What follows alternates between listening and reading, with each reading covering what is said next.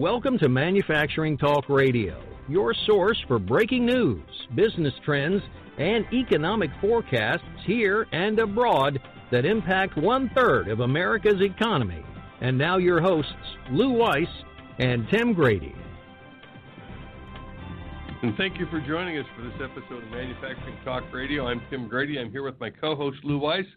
We've got an exciting guest to talk to today. Before we get to that guest, Lou, this looks like a great show. Great topic. I actually had a conversation with our guest previously, and you're right. It's very interesting stuff, and it reacts and responds to a lot of the issues regarding skill gap and education and kids making the right choices, and maybe their parents should keep out of the kids' way.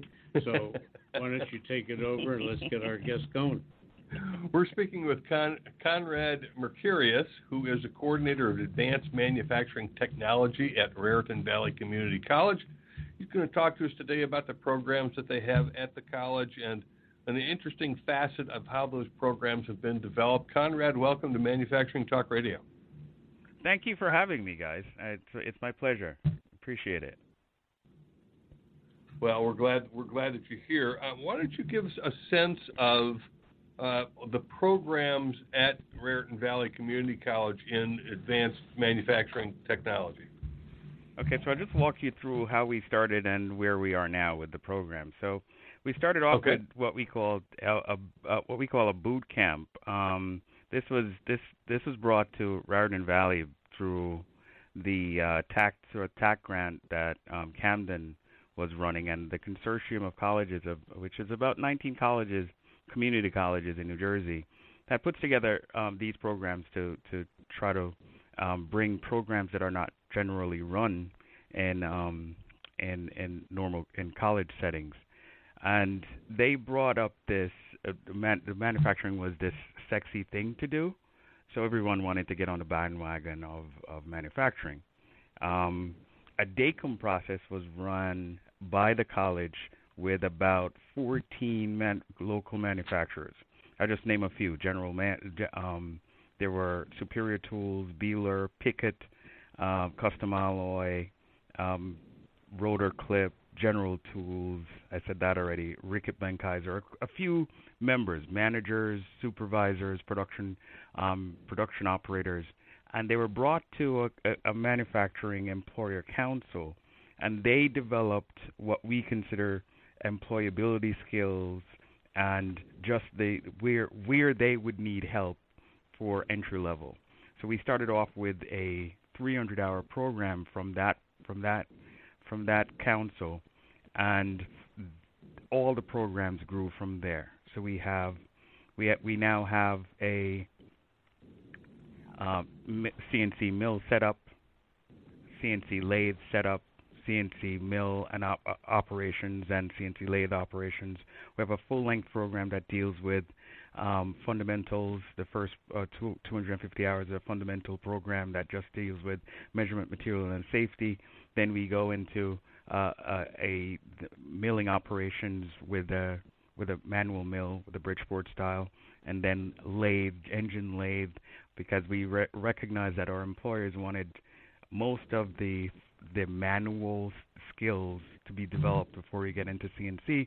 And then finally we go into the CNC programming and operation, which deals specifically with all of 3-axis and 5-axis milling. We currently offer some welding because employers ask for, not necessarily that we'd hire people who know how to weld, but if they're machinists and have some sort of welding skill, they're more employable. So we added welding, and it's just started. We have our first cohort this semester. We added what's called mechatronics, which is combining mechanical and electrical together, and we've added 3D printing, and we've done some CPT courses and CLT courses, to say a few. And I'll go into more details of what the programs are, but that's generally what we offer. Is the Mechatronics part of the NJMEP program?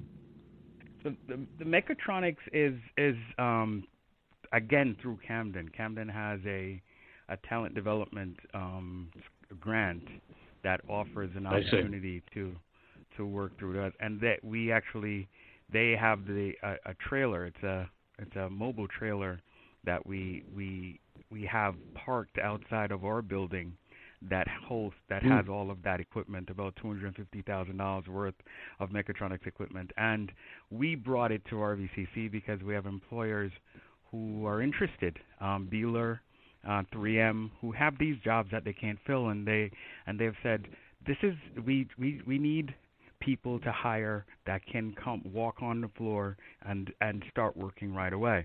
So we worked closely with them, developing a curriculum, and we have 12 students now who are actually graduating on Friday, and at least 2 accepted jobs already. Oh, that's great. Conrad, I compliment you because Lou and I have been talking to STEM schools and colleges across the land about their programs, and so many of the programs are developed by the college or the university, and then the student moves through the program, and then they graduate, and then they go talk to an employer. You kind of flipped that and talked to the employers first and said, what do you need? And then we'll write the program to make that work. That was a great approach. And not only that, I'll just correct one little thing. We actually don't even write it. We ask the employers we ask the employers to become educators themselves and write the curriculum. So what we do is just clean it up and say, okay, this is how we can bring it across in the classroom. Or pretty much what comes out of the curriculum is exactly what they write, is exactly the skills, the soft skills, the tasks, the duties. Everything comes from the employer. And here's one other thing that we do. At the very beginning, the entry portion of most of our programs, we bring in our employers to have what's called a speed date, and they will actually sit with each applicant and do a mock interview of sorts, and they give us guidelines on if this person is cut out for manufacturing, would they hire them, knowing what they know now, would they hire them on the floor? Because we're really into employable skills. We're not into education just for education purposes. So if our employers say, we would hire this student, it means that we have a commitment from at least one employer that this student will be hired when they're done with their courses. And in some cases, the employer is able to say, you will have to work on this more than this with this student, and that helps us in the classroom. Do you have any of the manufacturers helping and supplying you with the manufacturing people from the floor of the manufacturer to help in the training, or is it all school trained individuals? Very good question, Lou. So I'm from industry, so when I put a staff together, it's very important for me to have someone who's actually working the floor at the time. I have all the respect for those who are retired, they're done with manufacturing, and they're saying, well, we go back in and teach and so on. What I want is someone who's dealing with the today problems and so on. And we've had our employer partners. We have a manufacturing board that I'll speak about shortly that has been really, really good to the college and to these programs, and it's why we're successful. Right now we have Triad Tools, who's close to us, and they have also, not only are they allowing their own operators to come into class and help. We have one on staff that actually teaches CNC at this point, but they have also opened up their shop floor for what we can't manage here. We can actually take students there as an internship style where they can learn production and learn processes. That's the only way we can be successful, because we're never going to be great at anything. We are just going to be able to offer opportunities, and where the opportunity comes in, it's where the students can end up with those opportunities. You know, it's interesting. Tim mentioned it before that we've been talking to people all over the country for the last 4.5 years, and skill gap and training or lack of training is really a huge problem. And when we first started it, I think skill gap was a relatively new term, and now it's getting pretty much broadcasted around the country, and many states and counties are really getting involved in promoting education leaning towards the trades and not as much in the academics. And I think that also the fact that the U.S. government is not being relied upon as much as you might think, but it's local counties that are really participating, realizing the significance of the skill gap and lack of trade training. So this is really fabulous. I mean, we've heard lots of different stories, and all of them come from out of the box. And yours is significantly out of the box about the fact that you have the manufacturers actually helping to create the curriculum, so and supplying the trainers. So I think that's pretty neat. So the thing that I found for us that and I consider us a success. We're babies. We're still growing up. When we grow up, there's a lot that we plan on doing, and in terms of helping our local. And we're learning to just help our local employers, and then take that and let it migrate to other places. But what we have found to be successful is the fact that we have a college, a community college, that really supports workforce and trade courses. So from our president, Mike McDonough, is a very big supporter. We have a dean, Jackie Bellin, who is absolutely with us, trying to make sure that we're meeting the needs of our employers. And then we have a new director, Joni Cafaro, that deals with not just manufacturing, but we host HVAC, we host automotive, and we host cosmetology. And those programs also operate with the same set of ideals, the same goals, and it's to actually get someone into the workplace, and not necessarily a 4-year. Yes, it might be 2 years, it might be a year, but the fastest way to get the skills necessary to make it to the employer. Manufacturing Talk Radio will be right back. Hi, this is Lou Weiss. Some of you know me as Lou Weiss with the yellow jacket, but today I'm president of All Metals and Forge Group. We are proud and pleased to be the sponsors for Manufacturing Talk Radio and for WHAM, Women in Manufacturing, since 2013.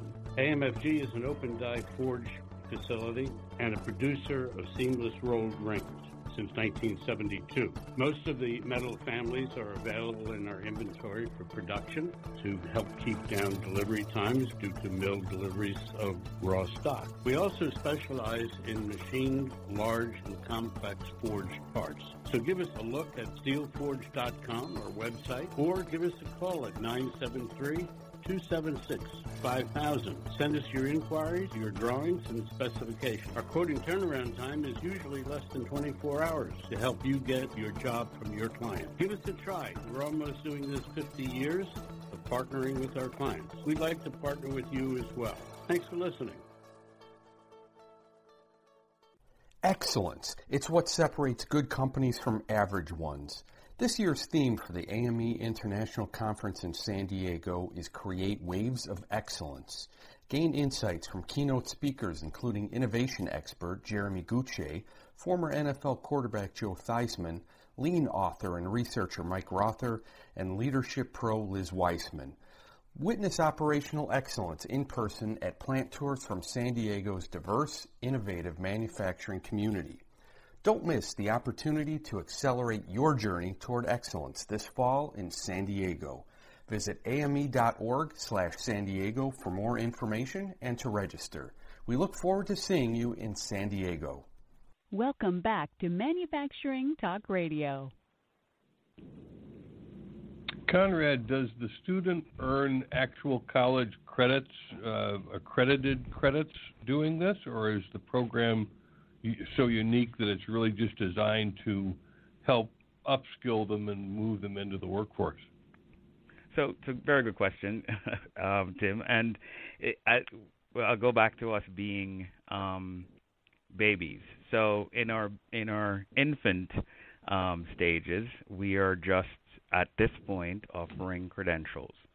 They're all NIMS credentials, industry supported and recognized credentials through NIMS. With our success, however, what we've been able to do is break down the barriers, break down the silos between workforce, our non-traditional college, and academic side college.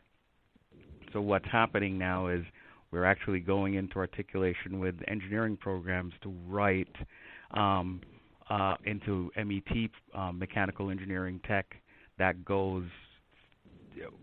awards credits to programs like these as elective or otherwise.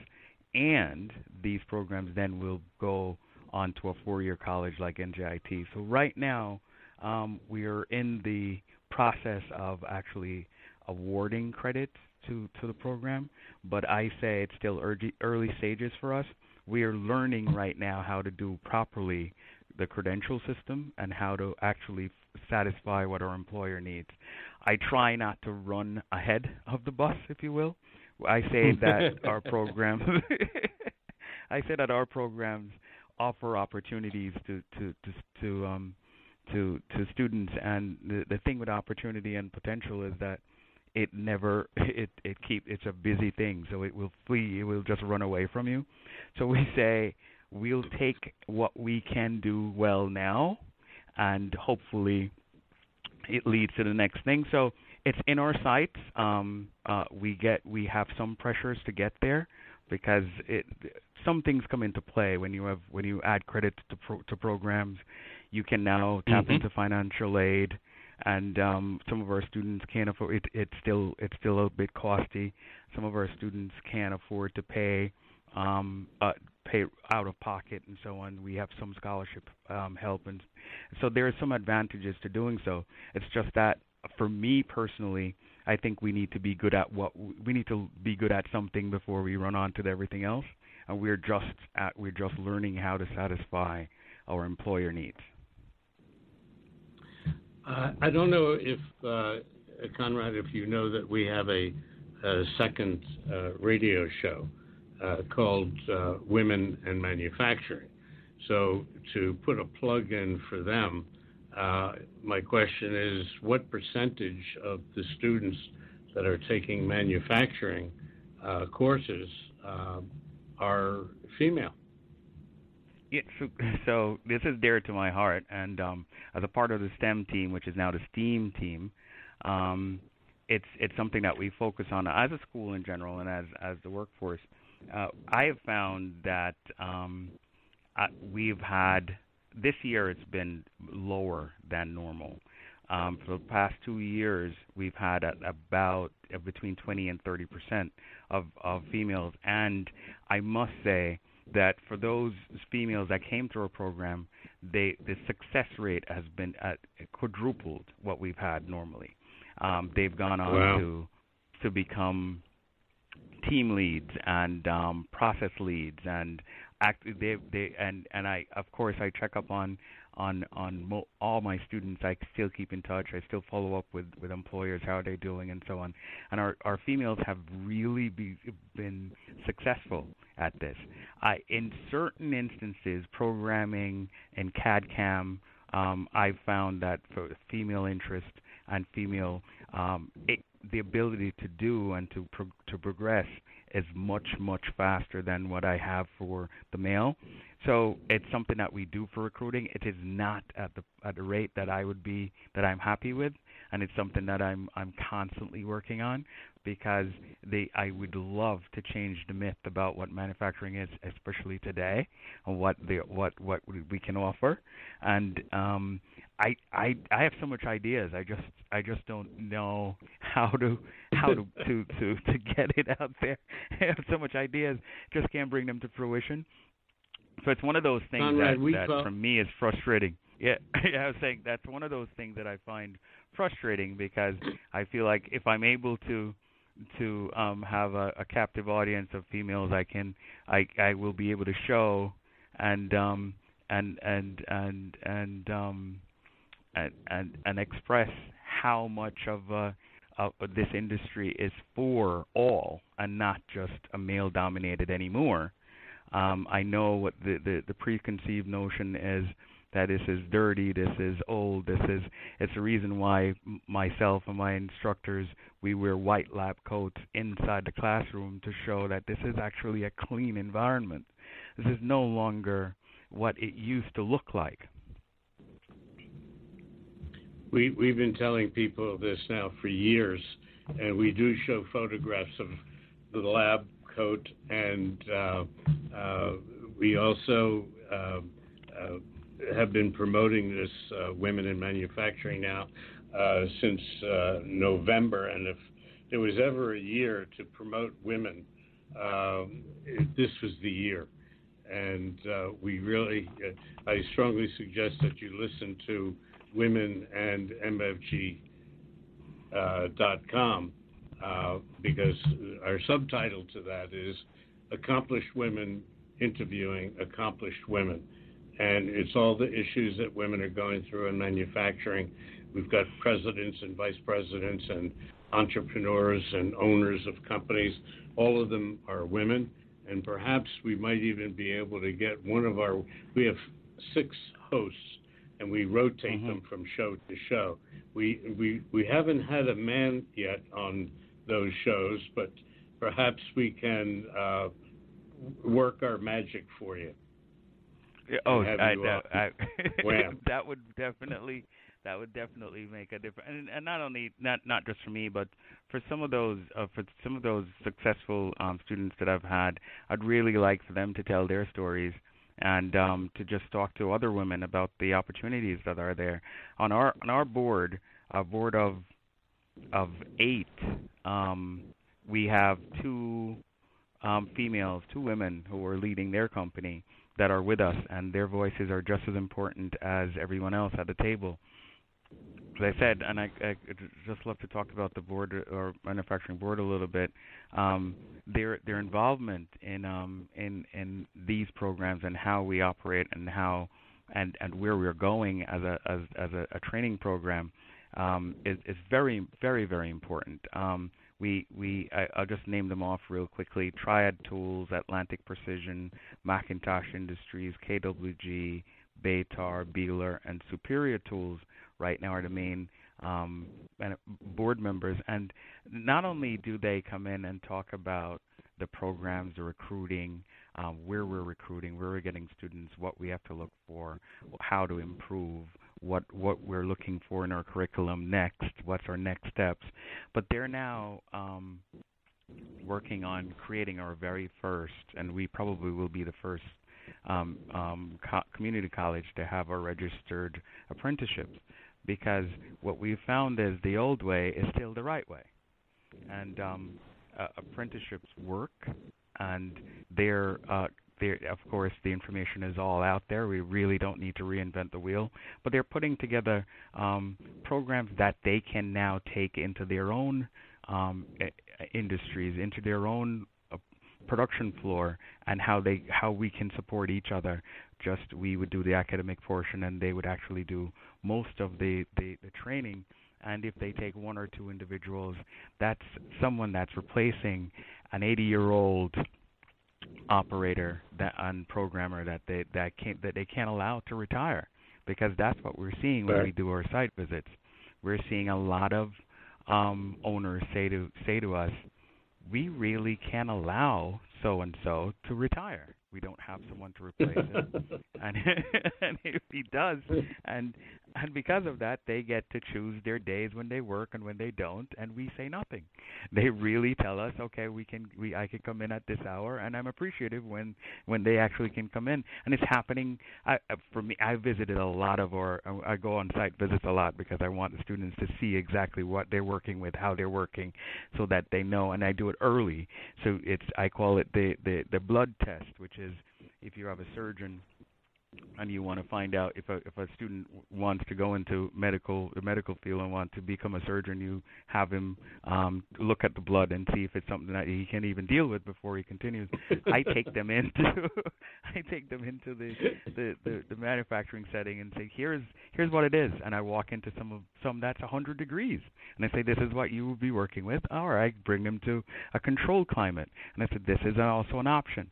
Now each person would be different, and when we walk in and talk to some of the production operators and some of the line leads, they will tell you, I can't afford to give that person. He wants to retire. He wanted to retire 5 years ago, but I keep begging him to stay, and that's because of the skills gap. I had a woman who worked for me a number of years ago, and it's just a quick story. And she was with me for 22 years, and she came to me one day and she said, Lou, I just want to tell you, and we became friends over the years. And she said, I just want to give you notice and tell you I'm retiring. And I took her out to lunch, and I talked her out of it. Uh-oh. And it was like, uh-oh. And the next year, she came to me again with the same story that, Lou, I'm going to retire. She's now 72, 73 years old. And I said, let's go to lunch. And we go to lunch, and I talk her out of it. And the third year came, and she said, Lou, I'm retiring, and I'm not going to lunch. You're going to have to do dinner at this point, Lou. Right. Yeah. Right. So you have to use whatever tools, thinking out of the box, to get people to stay. So it proved to be very interesting. It's a problem that everybody has all over the country. We have fewer people entering the workforce. We have more people leaving the workforce, and you folks are finding a way to solve the problem in your local area, and people are doing this. Like I said earlier, they're doing it all over the country. I'm not sure if we're doing it as fast as we need to, but that remains to be seen. Yeah, Conrad, I'm wondering. Go ahead, Lou. Tim, sorry. Sorry, I'm just wondering, Conrad, I know that you're working with the National Institute for Metalworking Skills. Are there any other institutes out there that you would work with? Is there a plastics institute? I imagine for welding it might be with the International Association of Welders, because obviously metal isn't the only material out of which things are made, but it's a really widely used one. Anything in plastics that you folks do? So it's an easy question. We work with anyone in manufacturing and or any crossovers. So we've gone out to MSSC. We've gone out to we've worked with the medical industry, the medical implant industry a lot, because most of our higher paid entry level students are hired through our medical implant companies, and they deal a lot with plastics, ABS Plus, PLA, and that's the reason why we've introduced 3D printing in one of the leading community college 3D printing courses that we actually offer. Just a quick background on me.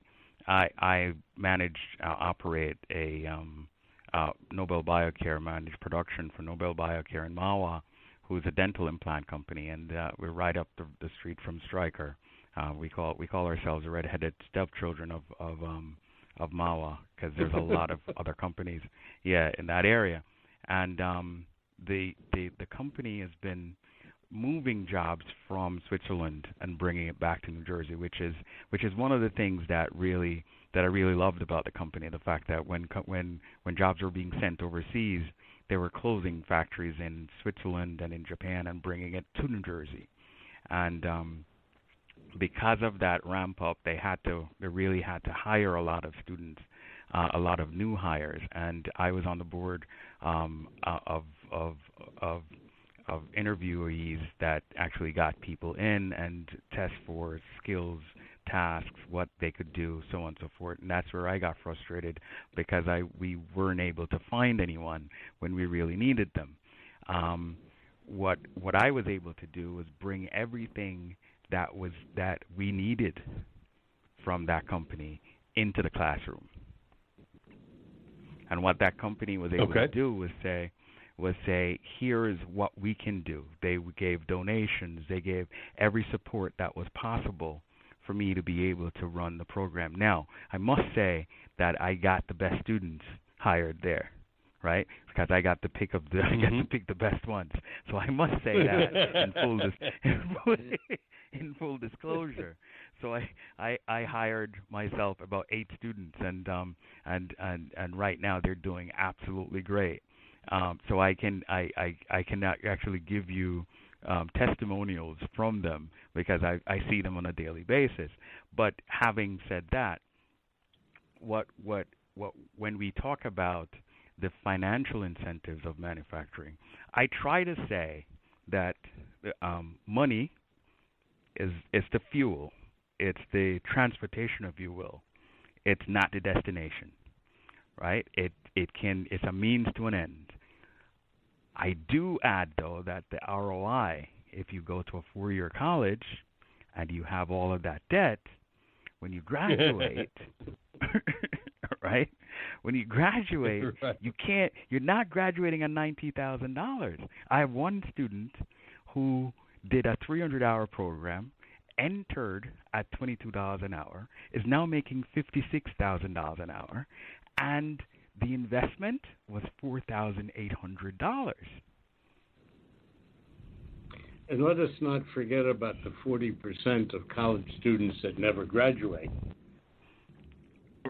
Right. That never get to the end anyway. Right. Clearly, well, actually, you could. Many college students do graduate at $90,000, $120,000, $150,000, but that's in the hole. Yes. That's not ahead of the game. That's not ahead of the game. And I have friends, because I'm one of the gray hairs, who are retiring out, and they either have the student loan debt of their children who they put through college, or their own student loan debt when they went back to finish college. And they're still paying it off in their retirement years. So here's one of the good things. So here's one of the good things about the program. So what we have done is we've designed a program so that the first fundamental training allows for the student to actually start working after the first 300 hours. It's understood by both the employer and the student that the education, the training continues. The training can either happen on the job or you send them back to us. It is best to send them back to us, and you can fill in where you need to. The idea is the student will pay for the first fundamental portion. The employer will get the student in, see the interest, and then invest in said student.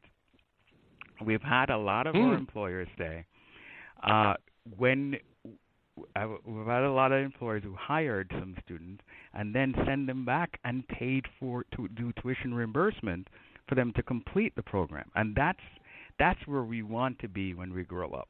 We want to be able to have employers see the benefit of said student and invest in the futures of the student and therefore the futures of their company. Well said. Great approach. Conrad, we really appreciate you being with us on Manufacturing Talk Radio. I think Raritan Valley has taken a very bright and unique approach to solving the problem, so thank you for being with us. Thank you for having me, and we have programs here that everyone can be a part of.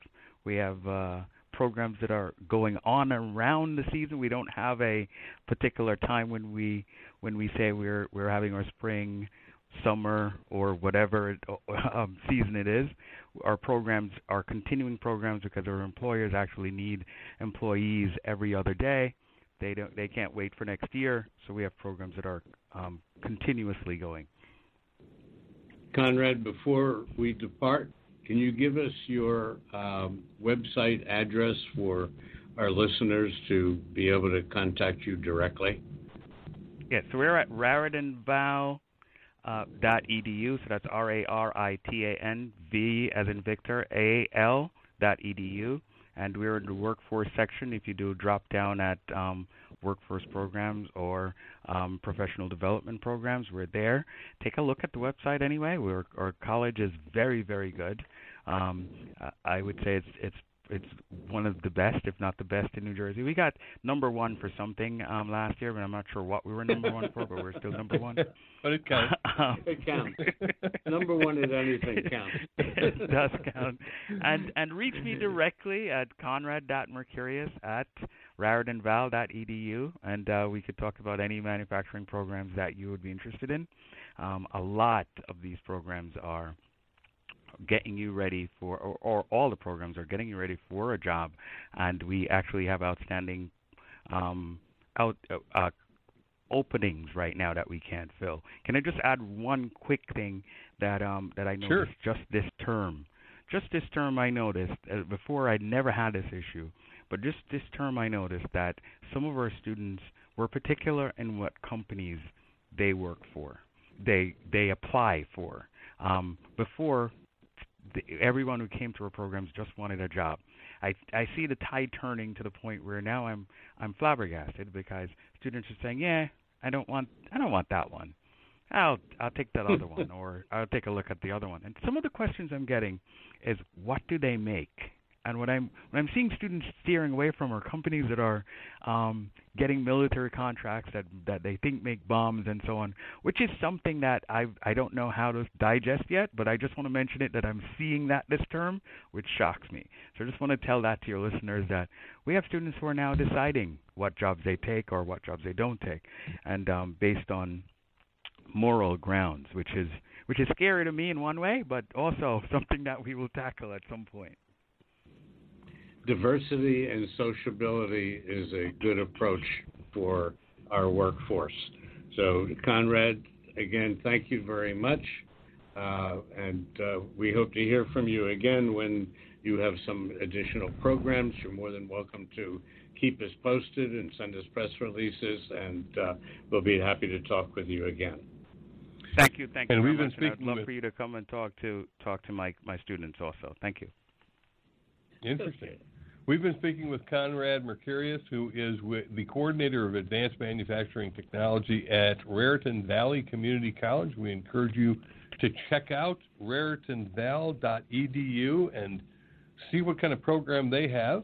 For all of our programs, you can find them at mfgtalkradio.com. We have an entire set of the entire history of everything that we've done there. You can search on keywords to find what's of interest to you.